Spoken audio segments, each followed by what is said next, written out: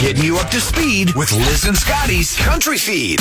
Brought to you by MU Healthcare Children's Hospital. Join us February 24th and 25th of 14th Annual MU Healthcare Children's Hospital Miracles for Kids Radiothon on Clear 99. And Luke Bryan has been put on voice rest leading up to his headlining Crash My Playa event. Is it Playa or Playa? I never get it right. I think it's Playa. Playa, because it's Playa del Mexico or something, Yeah. right? Okay, Crash My Playa event. It starts on Wednesday in Mexico. According to Luke's wife, Caroline, his voice issues are directly due to, capital letters, excessive screaming at the national championship game. Of course, Luke is one of those Georgia boys who is very excited that his Bulldogs beat Alabama in the national championship game. Caroline posted a picture of her holding a piece of tape over Luke's mouth, writing, "He's on vocal rest.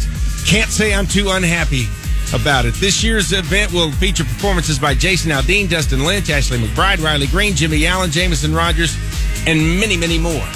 There's a social media challenge happening today that I am really excited about. So today would have been Betty White's 100th birthday, and she was a huge advocate for animals. So in order to honor her, people are being asked to donate just $5 to the animal rescue of their choice.